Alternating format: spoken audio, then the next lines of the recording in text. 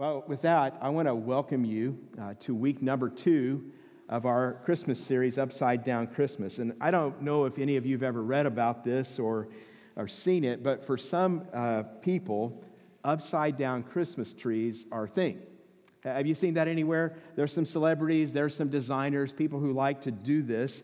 Actually, a couple years ago, 2017, Target was selling an upside down Christmas tree for almost $1,000. And so this is kind of a fad these days, but it's interesting. Some people believe that it is a fad with some ancient roots. Some people claim that upside-down Christmas trees have been used all the way back to medieval times. Some people think they were used to symbolize the Trinity, the triangle that's created. Truth is, I have to tell you this as a historian, no one really knows for sure, but here's what I can tell you for sure. Matthew's account of the first Christmas truly does turn everything upside down. And Matthew's Christmas story, if you read it and you push away the images and the conceptions that we have put on Christmas, if you read Matthew's story without that, it really is kind of confusing and kind of dark at times. I think if you read Matthew's Christmas story, Matthew 1 and 2, and really understand it, you're going to see intrigue, and you're going to see ostracism, you're going to see violence and danger and even death. It's certainly not the warm, cozy Christmas that we often want to see as the Christmas story, and that some of you want to watch on Hallmark Christmas movies. Not me, but some of you want to see that. See, the truth is, it's a joke, people. Lighten up, okay? It's okay to watch Hallmark Christmas movies. I'm just not going to join you in it, all right? You thought I was being serious. The truth is, Jesus does come, and he has come to turn our lives upside down. Amen? He has come not to just be a nice addition to the life that we're already building for ourselves. Jesus has come to turn our lives upside down. And last week, if you were here, you would see in that genealogy that we studied how Jesus turns many of our categories for looking at people upside down. And we're going to see even more so in the rest of Matthew 1 how he does that. So this week, we're looking at Matthew chapter 1, verses 18 through 25. And we're going to be asking, what do you do when life doesn't make sense? What do you do when life doesn't make sense? If you're not to Matthew 1, verse 18 and following, I want you to get there. And as you're getting there, today, we're going to be studying the story of Joseph. Joseph, the human father of Jesus. And because this is kind of heavy, I thought I would begin with something a little more lighthearted. You know, I am, like you, I think, so thankful for the internet, right? I mean, we have this amazing, awesome, like multi-trillion-dollar technology, and it exists so we can all spend time researching fascinating sites like awkwardfamilyphotos.com. And if you've ever been there, among other things, you will find lots of Christmas photos that people actually took and that people actually sent to their friends, and they're just awkward. I want to show you a few of those. Here's the first one, and I just have to ask you, why would anyone put up a picture like this? I mean, what's wrong with this guy's neck? It looks very painful, and that's a grown man wearing a onesie, okay? I mean, can we all say awkward? And then this next one, what is this picture saying? We journeyed all the way to our front yard to cut down this festive shrub. Just kind of awkward. And then you got to love this one. Everybody is kind of having fun with Dad's strange idea for the Christmas picture, except for little sister who wants to kill someone. Again, they just, somebody actually took and published this picture. Or there's more like this. One of the themes you find in many of them, there's always at least one party pooper in the Christmas family photo, right? Does anybody have one of those in your pictures? And then sometimes in some families, there's more than one, like in this vintage photo. Again, sent out at Christmas. They just can't wait to have a holly jolly Christmas, evidently, in this family this year. Even the dog looks upset. And then this next one, I actually do not know where to begin with this one. There's just so much wrong here. Merry Christmas from me and my monkey. I don't understand. And then this one made me ask, why didn't I think of that? Because there is nothing that says Merry Christmas more than a guy in black doing the splits in front of a Christmas tree, right? Awkward. It's just awkward. And then this next picture is an amazing one. I want you to think about this whole family. You know they spent like a half an hour trying to get the perfect photo, and this is the best they could got. Get the kids are making faces, people are unhappy. Grandpa's going, can we just get that picture and be done with this right now? It's just dripping with holiday spirit. And then before I show you the last one, I have to ask, how many of you have ever made your kids take Christmas pictures, right? And maybe they didn't want to. Has that ever happened to you? How many of you felt like this afterwards?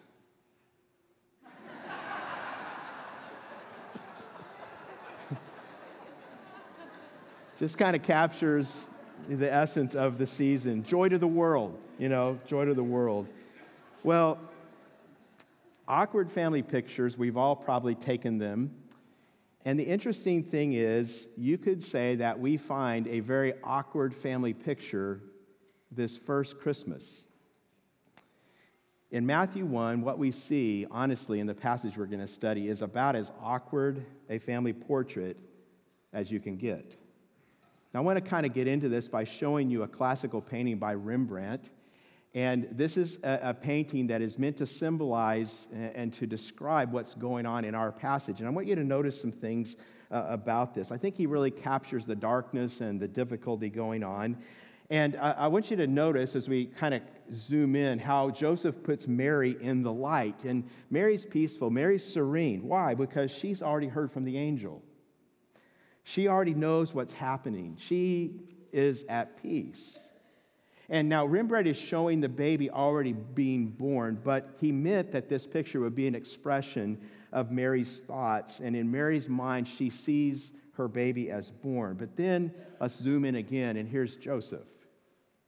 This is intended to portray the moment before he hears from the angel. And the angel is bending over him. The angel is almost ready to speak. And notice at this moment, Joseph is literally in the dark. He's troubled. He's confused. He's got his head in his hands. Why? Well, because his fiancée, the woman he's betrothed to, she's pregnant, and he knows the baby isn't his. Now, to make it worse, Mary is saying things to Joseph about an angel appearing to her and about this baby being conceived by the Holy Spirit. Again, we know the rest of the story, but put yourself in Joseph's shoes. Would you believe that? And all God's people said, no. It doesn't make sense. And so as you look at this picture, maybe you can relate to the expression on his face. Maybe you had an expression on your face like that this week. Maybe you got a doctor's report, and it's not good. And your whole life, you've been trying to take care of your health, and it just doesn't make sense. Why is this happening? Maybe you've been working hard all your life, but just recently you've lost your job. And you have looked and you've looked for work, and you really can't find anything good, or what you found that you could do just doesn't pay enough to make it. It doesn't make sense. Or maybe there's a relationship in your life, it's just not working out. And it seems that the harder you try to fix things, it only makes it worse. Maybe you feel like Joseph, and maybe you feel like you just got, punched in the gut. Maybe life is not making sense to you. So what do you do when life doesn't make sense? And what we're going to see as we work our way through this account is that Joseph's story tells us that when life doesn't make sense, what we need to do is renew our focus on obeying God. Obedience is always the best response when life doesn't make sense. And I'm highlighting this because here's the thing I know about you and I know about me. When life gets confusing, when life gets troubling, when life doesn't make sense, what do we tend to do in terms of our relationship with God? We tend, don't we, to pull back. We tend to withdraw from God to question him, to get farther away from him. And I am telling you, I am trying to help you to see today that that is the very worst thing you can do. When you don't know what's going on, when you don't understand why this is happening, the best thing you can do is press closer to God and renew your commitment to following God and obeying God and do the things that He tells you to do. And that's what Joseph's story is doing.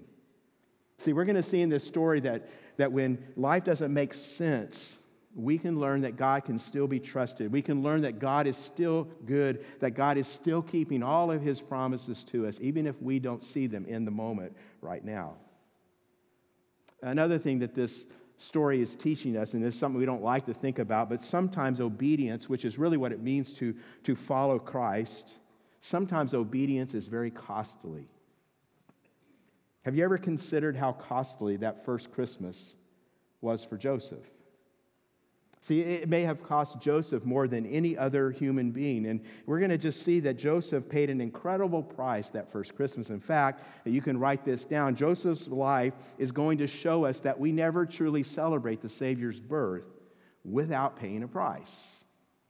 Without paying a price.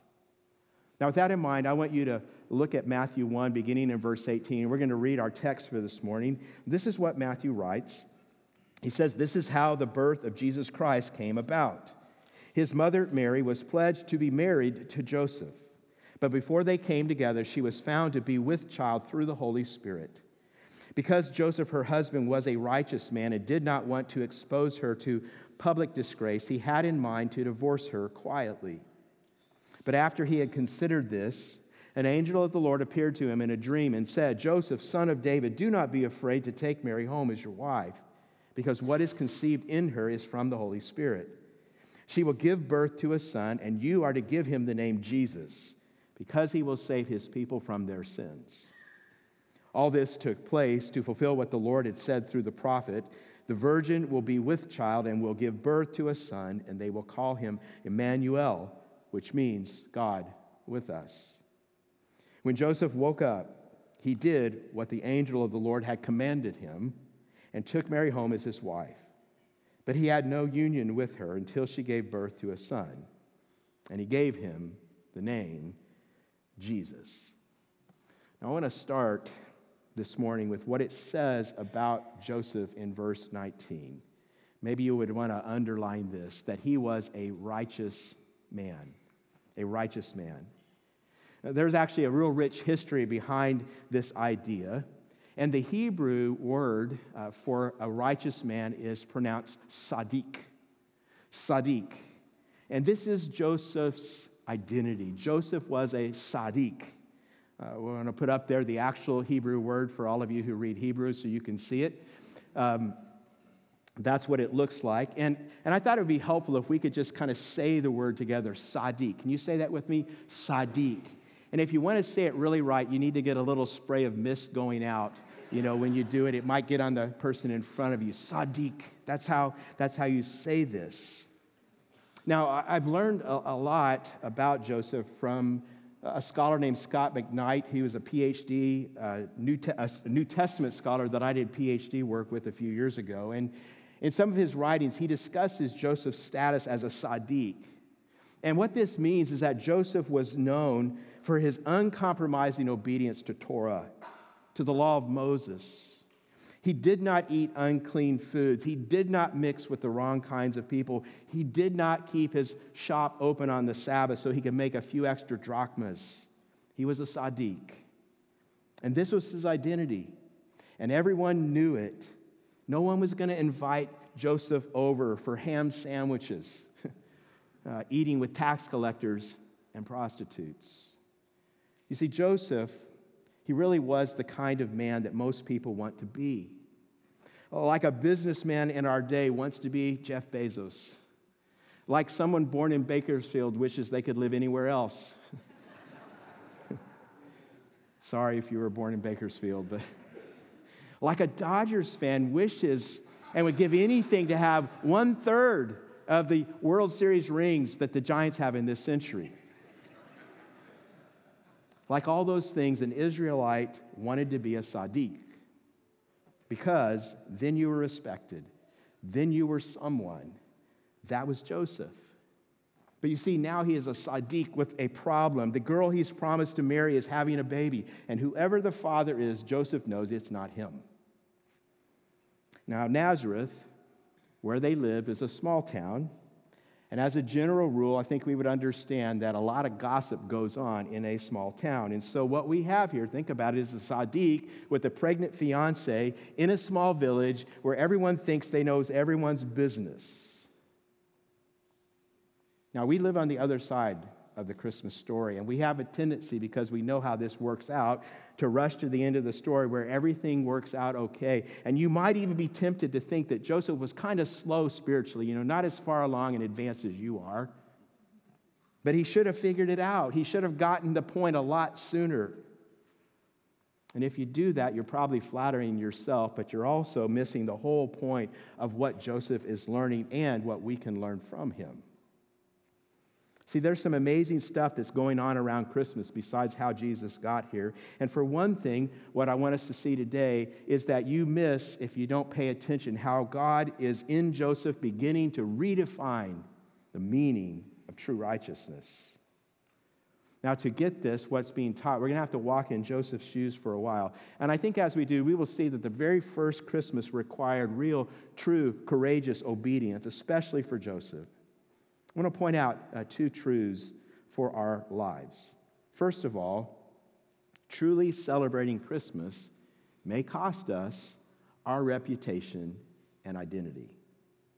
You see, that is exactly what the very first Christmas cost Joseph. Again, put yourself in Joseph's place. Your fiancée is pregnant, and your reputation, your identity revolve around one thing, your commitment to Torah. What the Torah says you do, that's who you are.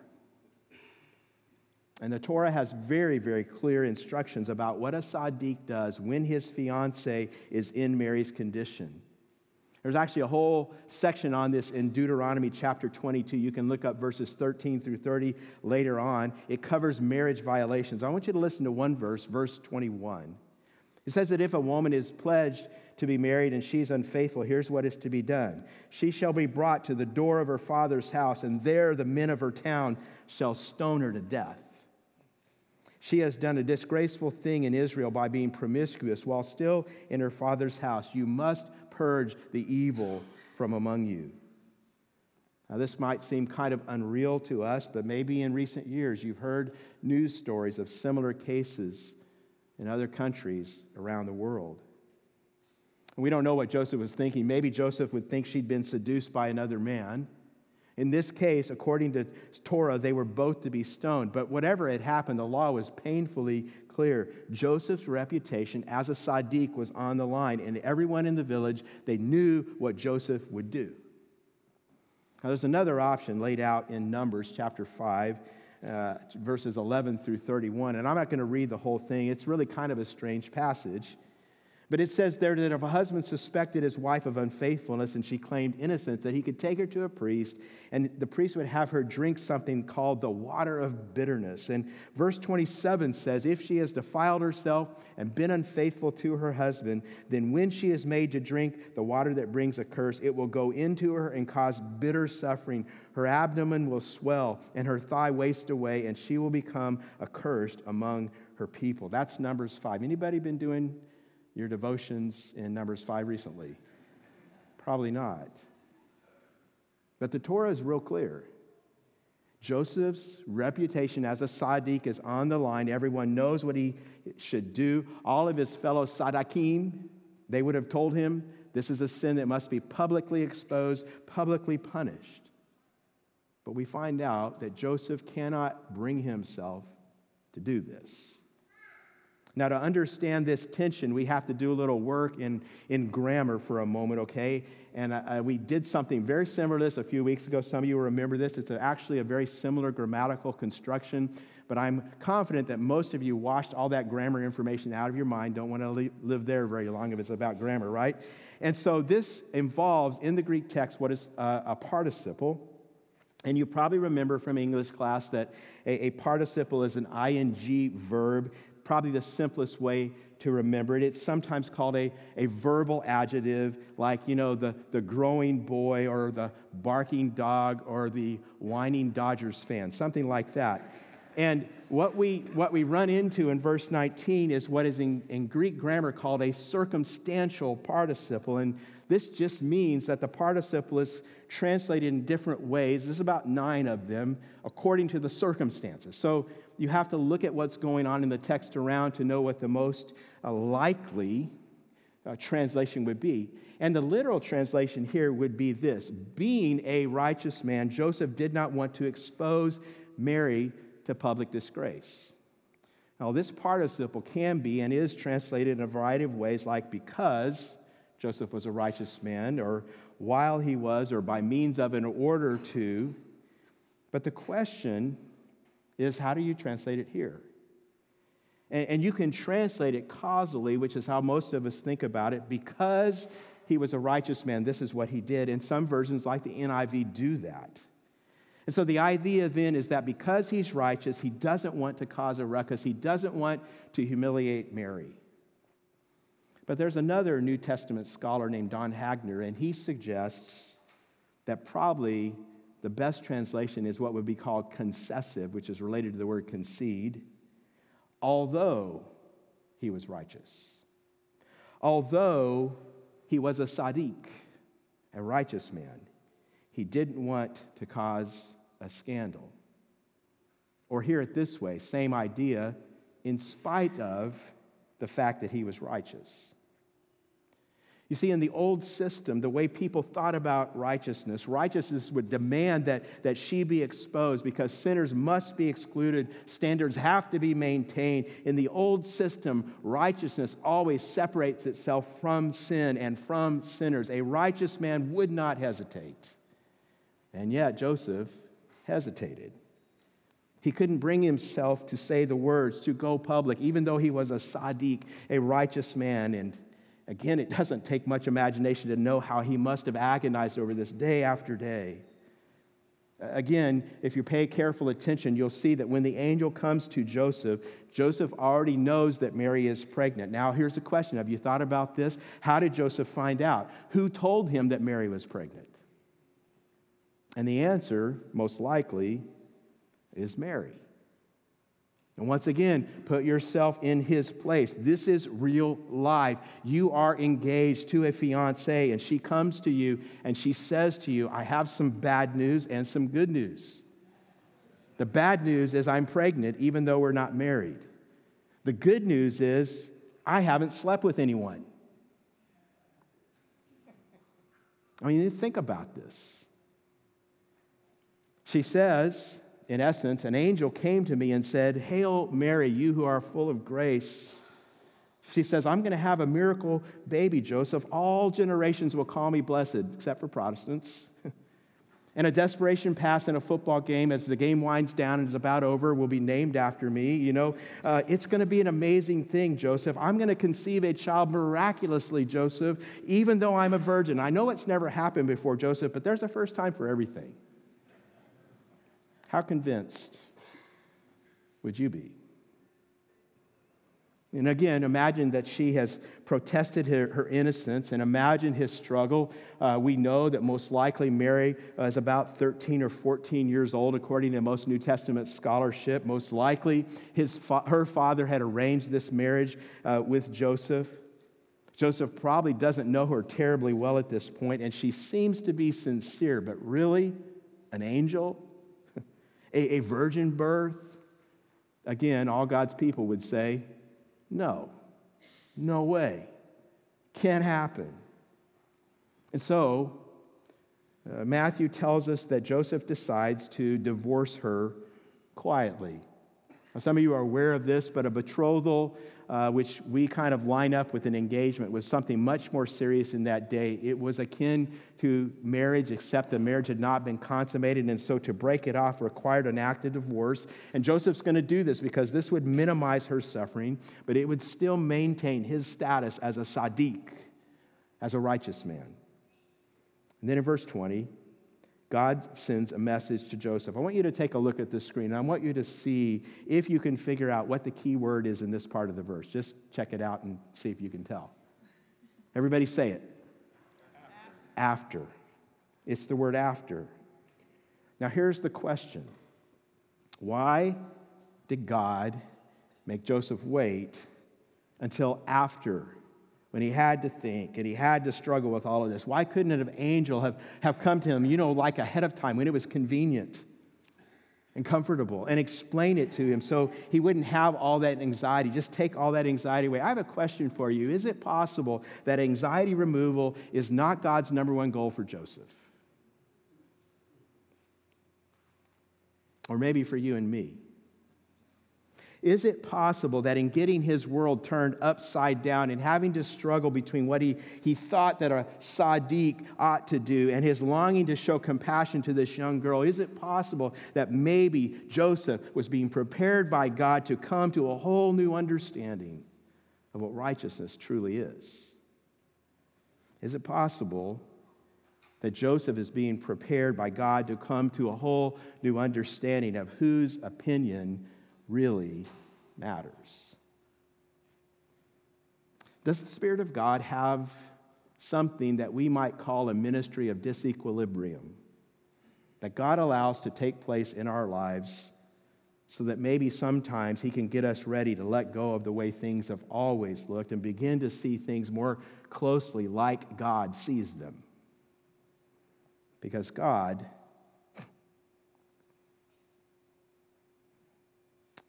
and this little baby are going to redefine righteousness.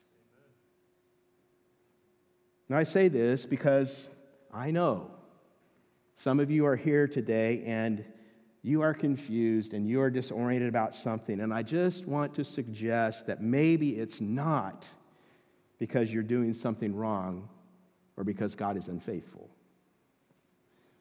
Maybe you're about to grow.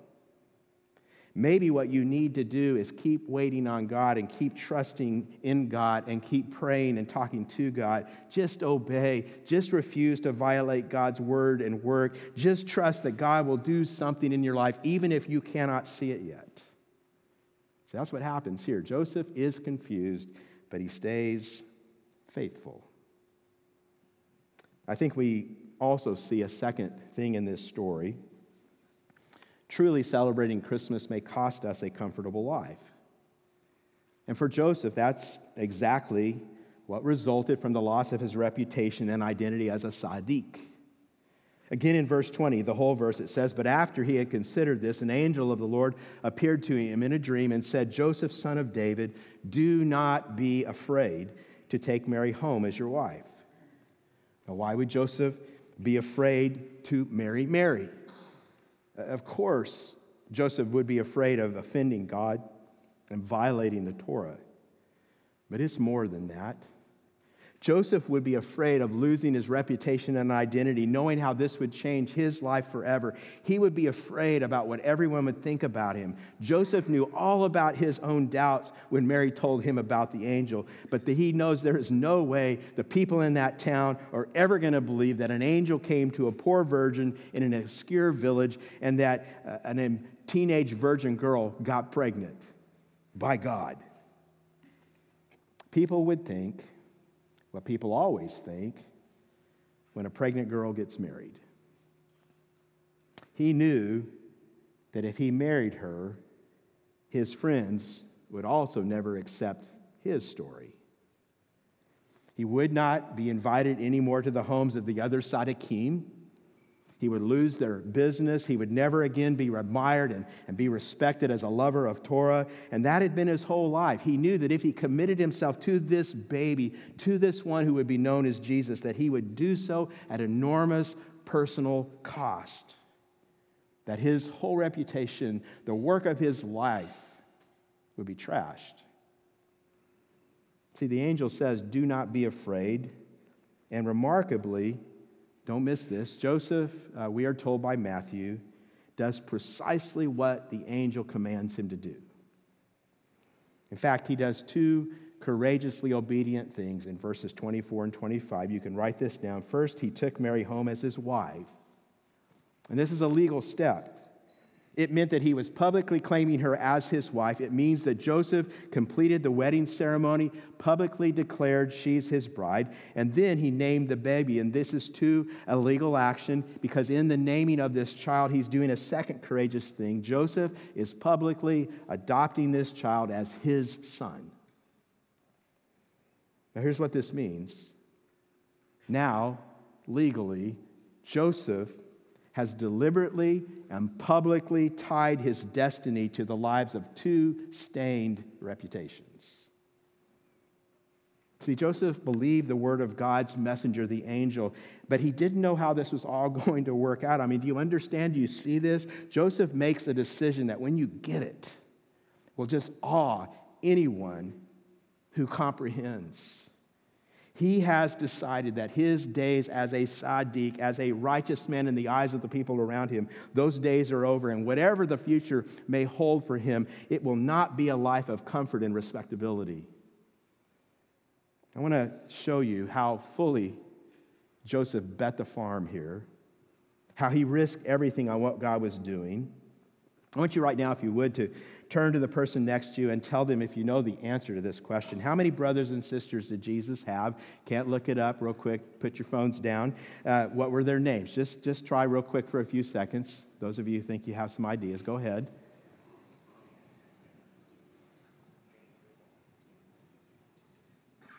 Some of you aren't even trying. That's okay. Well, I'll tell you the answer, okay? We find this answer in the Gospel of Mark, chapter 6. And the answer is that Jesus had 4 brothers. They were named James, Joseph, Judas, and Simon. And his sisters were named Heather and Brittany. Just made that up. We actually don't know how many sisters he had, what their names were. But we are told in Mark 6:3 the names of his brothers. And it's a little hard for us to see this in the English translation. But I want you to see the significance. Let me read this first. Look at these names. Isn't this Mary's son and the brother of James, Joseph, Judas, and Simon? Aren't his sisters here with us? Now, what we may not see is that each of these names in Greek, these brothers' names in Greek, these are the Greek versions of Hebrew names for one of Israel's great patriarchs. Jacob, Joseph, Judah, and Simeon. And scholars say that it may well be that Mary and Joseph gave their sons these names because they trusted that through their son, Yeshua, Jesus, God is going to act one more time to renew his people, that God at last, through their son, is going to fulfill the dream that's been told throughout the Old Testament of a redeemed community. And so they give their sons these names of these founders of the redeemed community because God is recreating, God is reconstituting that community. He is creating a family.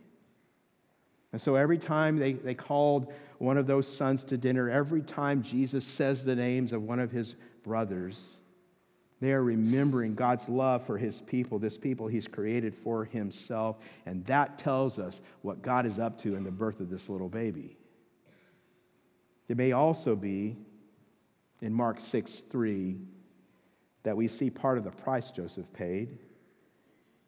Did you ever notice this? Did you hear it in that question? When the people say about Jesus, isn't this Mary's son? We think, from all we know, that Joseph is probably dead by this time. But even if a father had died, any man in Israel was always referred to as the son of his father, Jesus bar Joseph. And so to refer to a man as the son of his mother was often, in Aramaic, a very harsh expression, something like a very crude English phrase when someone calls someone a son of a, and then they use a real crude, insulting word for the mother. And so Mark 6:3 may well reflect that not just years, but decades later in this little village, that Joseph's reputation still is not recovered from his marriage to this pregnant teenage girl. It's amazing to think about how after Joseph died and in the decades and the centuries and the millennia now to follow, millions of people would make sacrifices for the sake of this one called Jesus. Many would give up their status, their possessions. Many would give up their conveniences and their freedom. Many even their lives. But in a sense, Joseph was the first. Joseph would give up his identity and his reputation for Jesus, and Joseph hadn't even seen him yet. And I think about how for Joseph, how when he looked into other people's eyes after he had obeyed God, his life was never the same. Eyes that used to look at him in respect and adoration, those looks that all of us hunger for, they looked the other way after this. But I also think that when he looked into the eyes of this little child, Jesus, and when he saw the love and the adoration of a 2 or a 3-year-old boy, he knew he'd done the right thing. See, Joseph became in many ways the very first person to learn that who he is in the eyes of everyone in this world doesn't really matter that much. It only matters who you are in the eyes of Jesus. You know, in reflecting on the amazing things that are going on in this first Christmas, could it be that God decided that Jesus, who would be called a friend of sinners, should be raised in a family that knew firsthand what it felt like to be regarded in that spiritually second-class category? Maybe part of the reason why Jesus had such a heart for unrespectable people is he was raised in a family by a father who sacrificed his respectability for his son. Maybe part of the reason Jesus had compassion for women who were walking scandals is that he knew what it meant to his mom.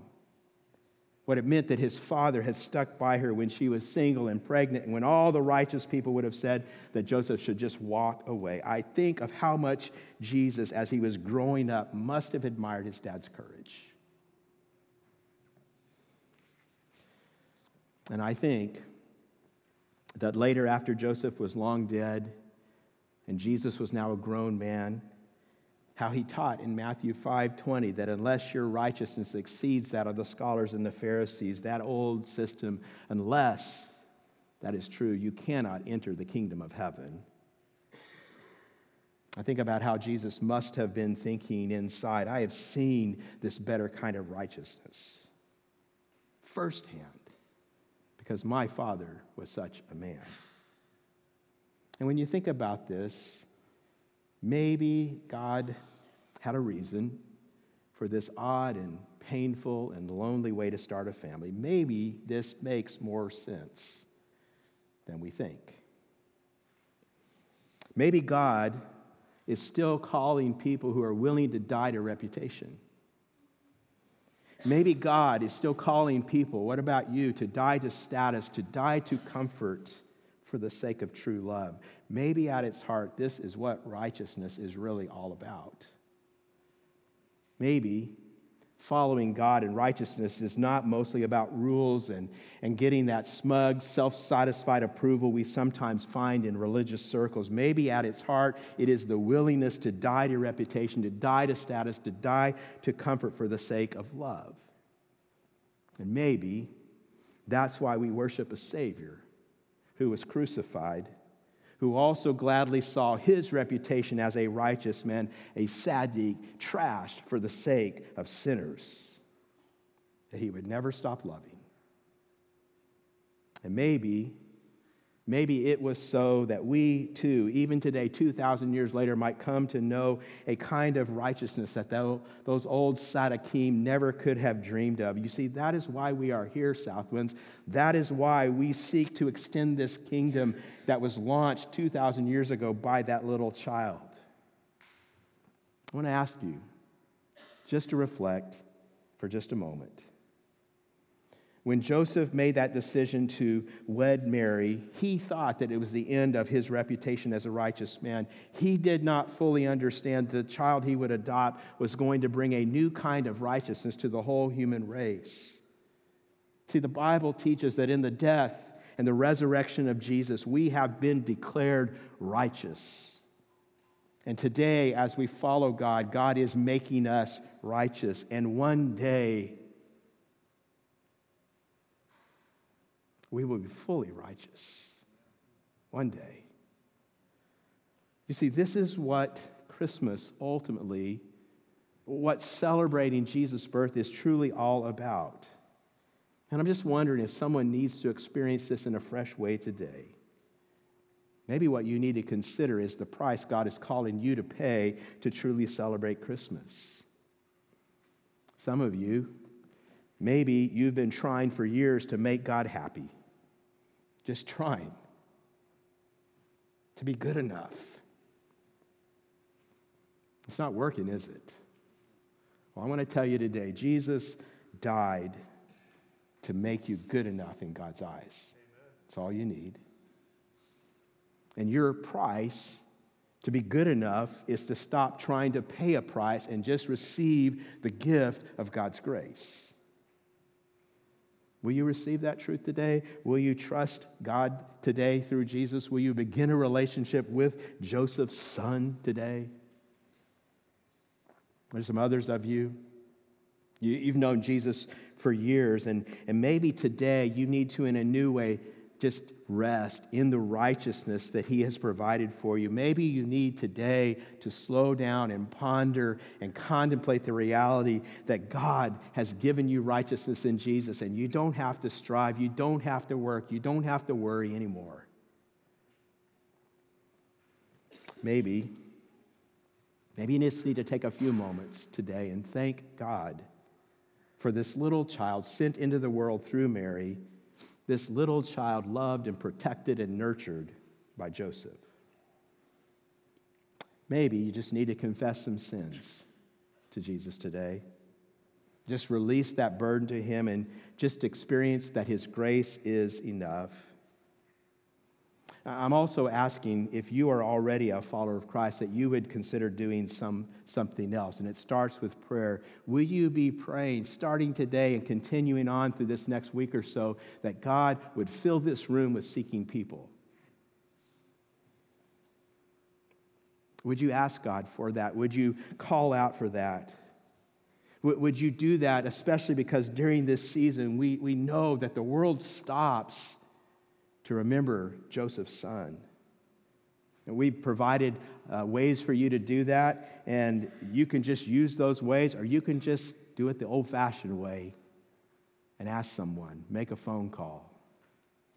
See, as we gather this next weekend, we're going to meet on the 22nd, and then we're going to have Christmas Eve services on the 23rd, and then Christmas Eve service 2 times on the 24th. Would you be praying that God would bring so many people here who don't know him yet? Ask him that this new righteousness would spread and would go over many, many, many people who don't yet know it right now. Would you do that? Would you make this, for you and for us as a church family, what could be the very best Christmas we've ever had?